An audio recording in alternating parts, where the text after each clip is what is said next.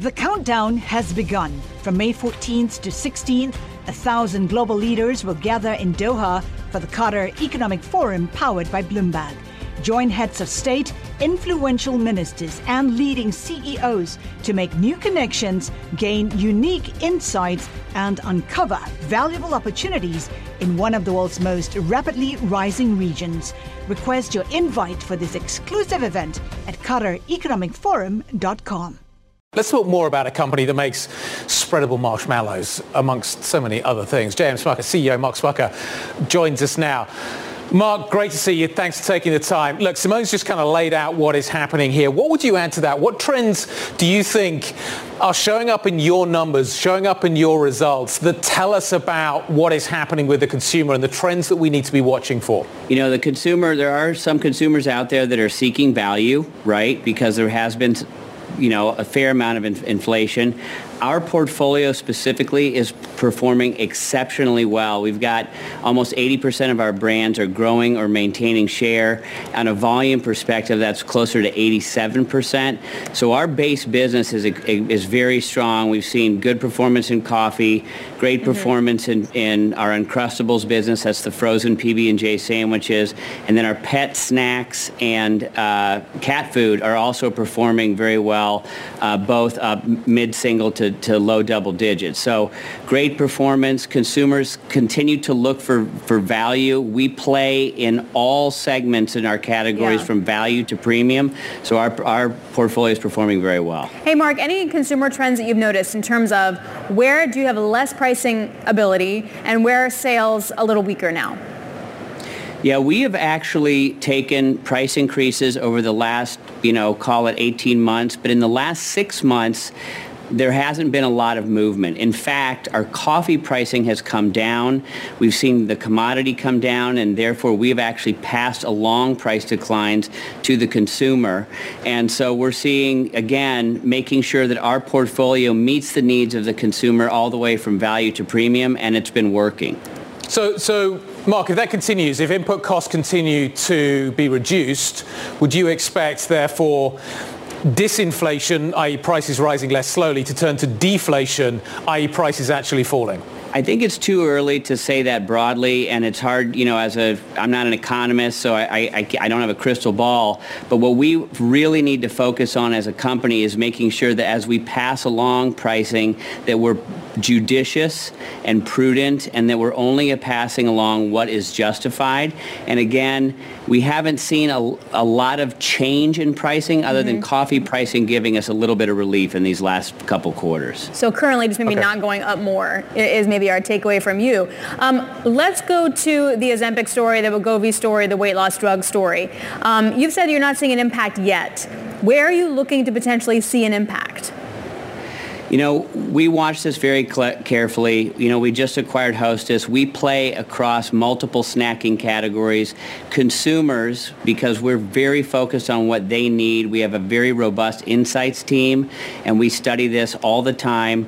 We see that consumers continue to snack multiple occasions per day. Sometimes that might be a sweet coffee beverage in the afternoon. Other times it might be a sweet baked good. So even in our portfolio, whether that's Uncrustables or our Hostess products, we are making sure that we're offering options like individual portions, bite-size options, making sure that we're innovating and that as we listen to consumers, the products that we bring out are meeting those needs of the consumer as they evolve.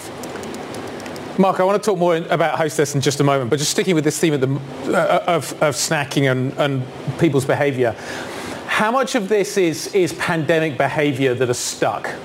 Well, a lot of folks have remained eating at home. They eat at home more than they have. If you think about coffee occasions, 70% of cups of coffee consumed are still consumed at home.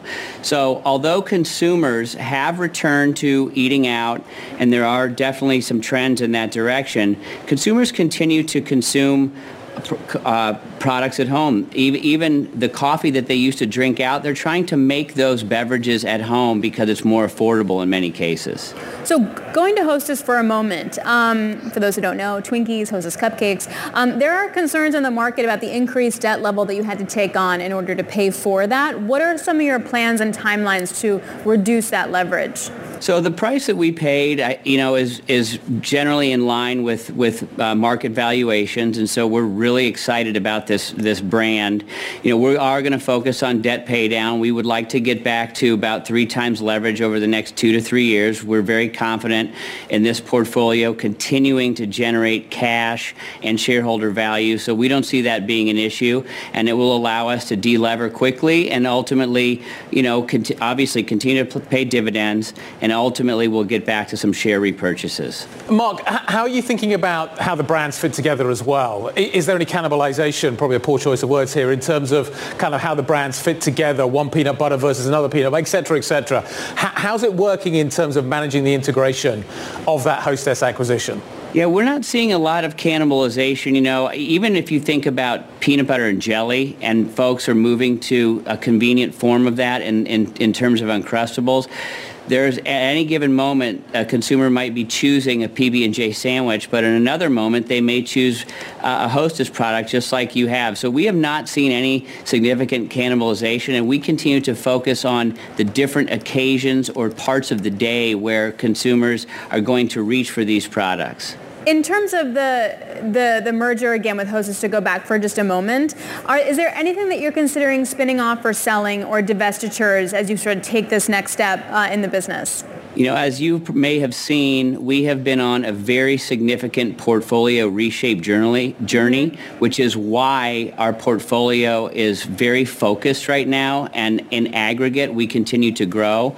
We recently divested our dog food business. We divested our pickle business in Canada. And we recently divested our snack nuts business, which was a very small business.